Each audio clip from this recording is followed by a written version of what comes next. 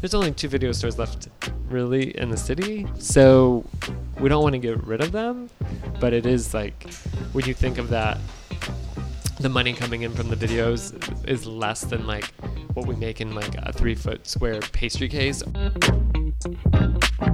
That was Faye's coffee owner and artist, Michael McConnell. I'm Jeff, and this is Storied San Francisco. Every week on this podcast, you'll hear from business owners, photographers, journalists, and other San Franciscans, telling stories and responding to the question, what is it about this place? Welcome to Season 2, Episode 18, Part 1. You never really know what'll happen when you move across the country to be a donor for your lesbian friend. Fast forward 20 years, and if you're Michael McConnell, you might be the owner of a coffee shop that doubles as one of the last video stores in San Francisco. Here's Michael. I've worked here for the last 19 of the 20 years that the store has been here, but I've lived in the city for about 20 years. I moved here in 99 from Columbus, Ohio. I actually knew someone who lived here in Columbus where I went to art school, and they were like, hey, they were actually asking, it was a lesbian, and her and her partner wanted me to be a donor for their baby, so they wanted me to come out for that. And then I was contemplating moving to New York with my brother, and I had come out for like a spring break or 3 weeks. I took the Greyhound from Columbus to here, and like while I was here, like had kind of like a job lined up. I had an apartment lined up in the East Bay, and it kind of just was like, oh wait, this may be lining up, so let's just try it and see what happens. And my friend had worked across the street at Buy Right, which is a little grocery store on 18th Street. I'm sure everyone knows Buy Right. And how did you know her? She used to hang out at the coffee shop that I worked at in Columbus. Got it. So she had a crush on my roommate, so she would hang out all the time. So, and then her parents were Jehovah's Witnesses, and she kind of had like this weird falling out with them, and she took a trip out to San Francisco, and she teached at Clarion, the school up on like the elementary school, the after school program there. Yeah. So it all started with a crush, essentially. Basically, but not mine. so vicariously, yes. through a crush. Did you grow up in Ohio? No, I grew up in Michigan, just outside Detroit. So, okay. And then you like at that before that point in your life, you were just like still kind of like moving around the Midwest or whatever we're gonna call that part of the country. Yeah, I didn't know exactly what I was gonna do. Went to Columbus and thought, I moved to San Francisco, and I thought I would only be here for 4 years, and then I was going to move to New York. So that was like the plan. But what was it about this place that kept you here? Well, basically, what ended up happening was when I came out to check out San Francisco, I had set up a job to work at Pete's in 4th Street in Berkeley. Oh, yeah. And I was going to be a manager there, and I had run I was an assistant general manager of this fancy place in Columbus.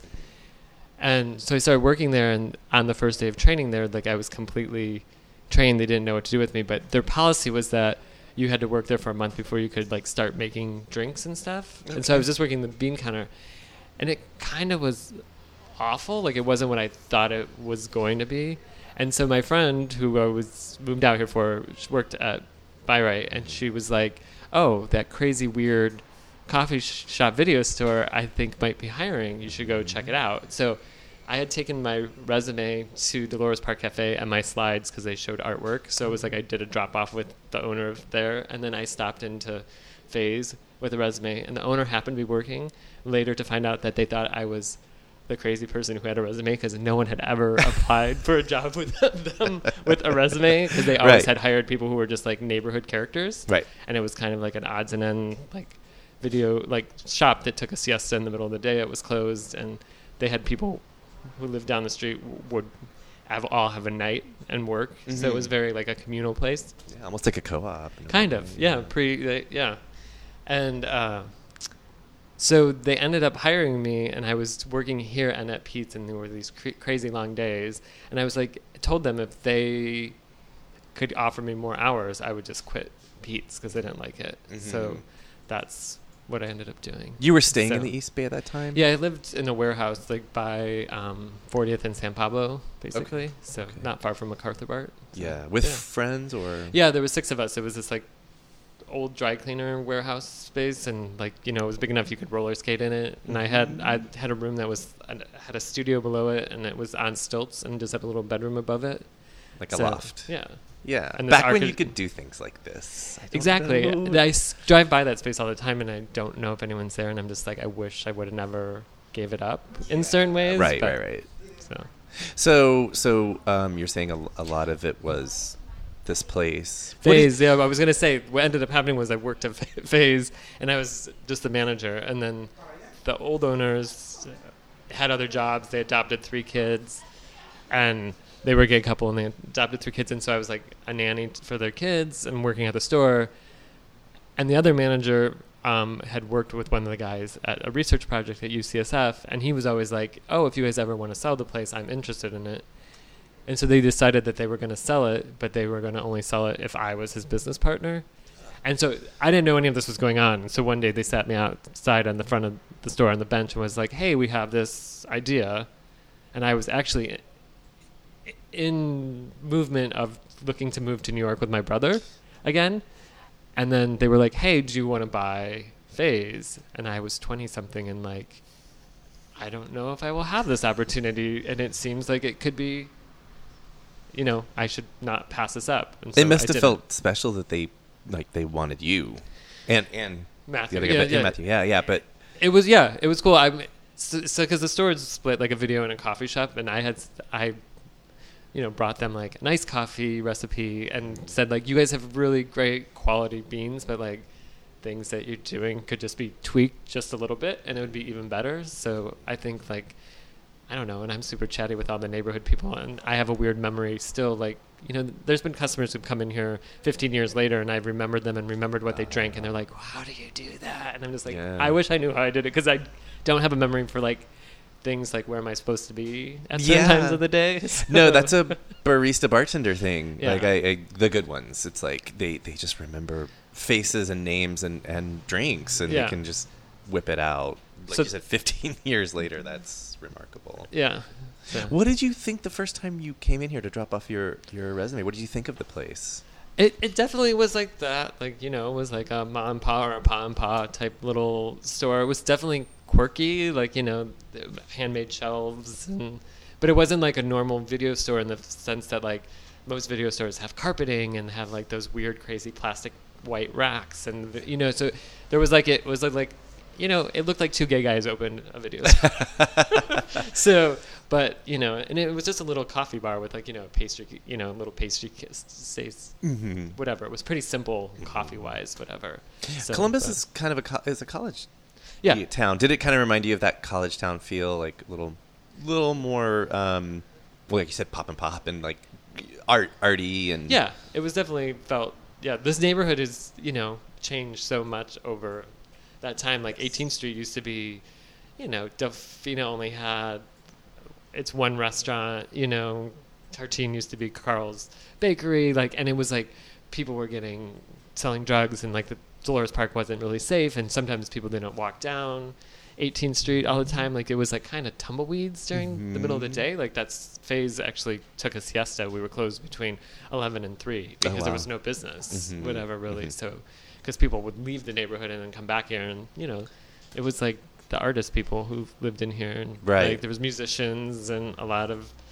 you know, bartenders and artists. It was like all the quirky, fun people lived in this neighborhood, and then slowly we watched them go to Oakland or go to Portland or go to Austin or go to Nashville now, it seems like. So yeah, like the new It Town kept changing, and well, places like Oakland aren't so affordable anymore and aren't such a like an alternative, but they are. Oakland is like where it seems like where all like the alternative like artist type people are. Like because I'm an artist myself, like sometimes I'm like San Francisco, like when you think of like an art thing to do, it's like, oh, it's kind of not going to be that exciting. But you know, Oakland, you can still be like, there'll be queers, and you know, like it'll be like transgender, and like you know, like I went to like over the holidays, there was like a transgender holiday market. It was all the providers were trans people, and it was cool because there was this really welcoming, warm family energy that was just like, oh, it's just quirky, and you know, it's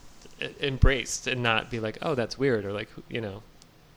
this street, this area 20 years ago much different? And I mean, 500 Club is a block away. That's been there forever. Yeah. Yeah. And it's changed recently too, because Sure. it has a new owner. Yeah. And so like some of the bartenders are gone, and they've did some remodeling, and I actually don't go in there that much I haven't been anymore, back since to be they- honest. Like it's yeah. been years kind of. I mean, we used to go there Yeah. after work, or Mhm. like, I mean, I also live 3 blocks away, so it's Mhm. like nice. Like I have a super easy commute. So, Yeah. and then my partner lives in Oakland, so I'm over there all the time. What are your thoughts or feelings about the changes that we're talking about? Like, and has it affected business here? I mean, you guys are still obviously open, and that's Yeah, rad. so one of the things for like us to maintain like a business, I think, is that we slowly change things with the videos. Like I know a lot of video stores, when DVDs started becoming popular, like they would dump the VHS and try to like replace everything with DVD. And we kind of were systematic about it, where we were like, we'll get new stuff on DVD, and then things that people request, or things that are like standard things, like movies that you should have, would be in the Classics. collection. Like, and we slowly did it, and it's the same like now. We've slowly pushed the DVDs back and have added like art and cards and like little things, and it wasn't like a big transition. So,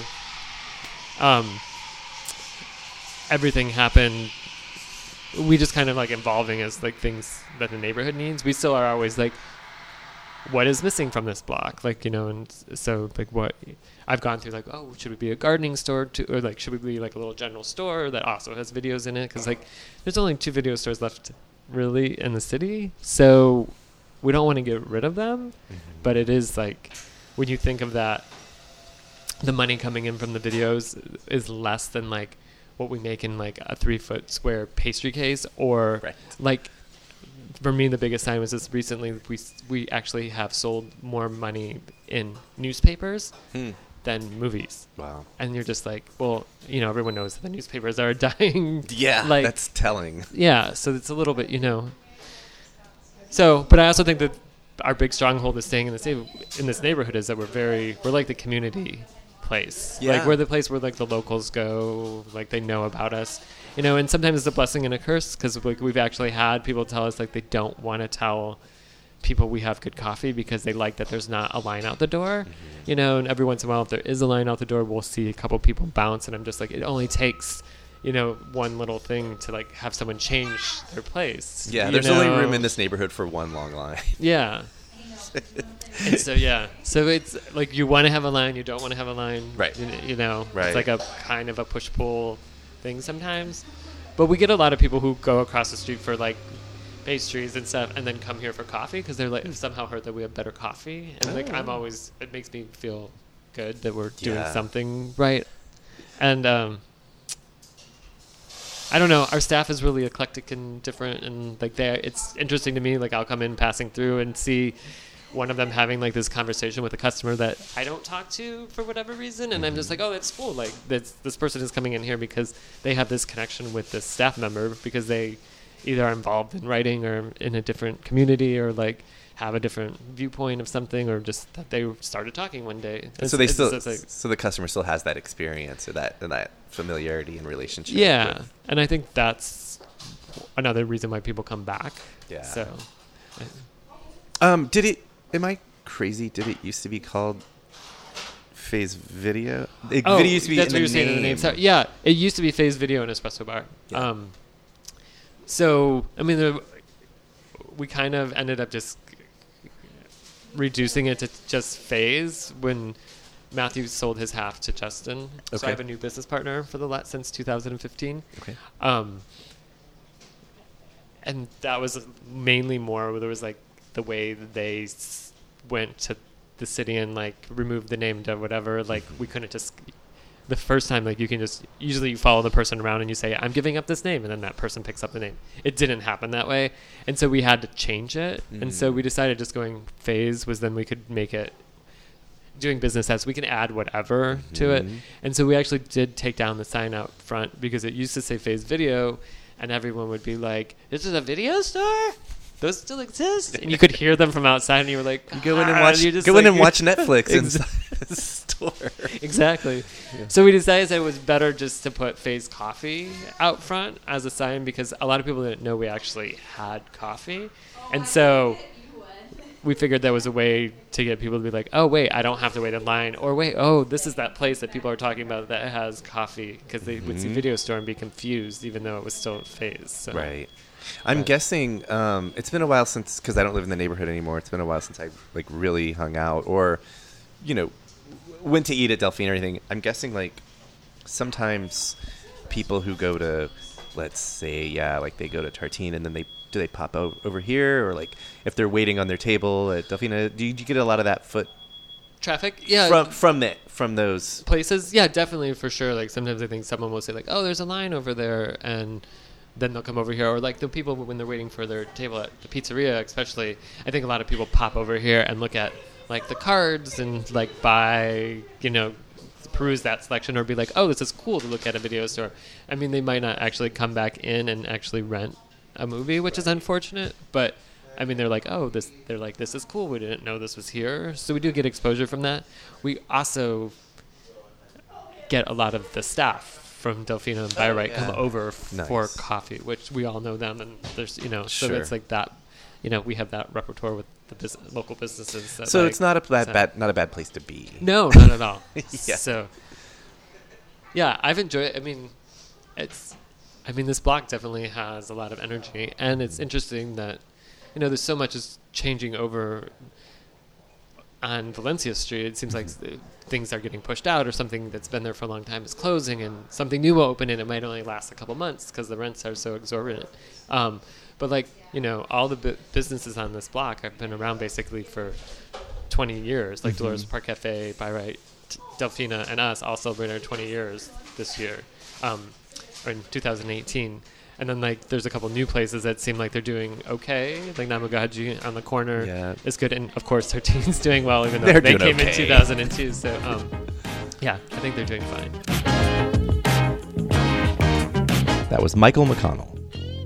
Join us Thursday when Michael will talk about being an artist in San Francisco, and he'll share some fun stories from the 18th and Guerrero area. Music for the podcast is by Otis McDonald. Film photography is by Michelle Kilfeather. You can follow us on Facebook, Twitter, and Instagram to stay up to date on everything we do. Find the 60-plus past episodes on our website, storiedsf.com, or wherever you listen to podcasts. If that happens to be Apple Podcasts and you have a couple minutes, please rate and review the show for us. Send comments and suggestions to storiedsf@gmail.com. Thanks for listening.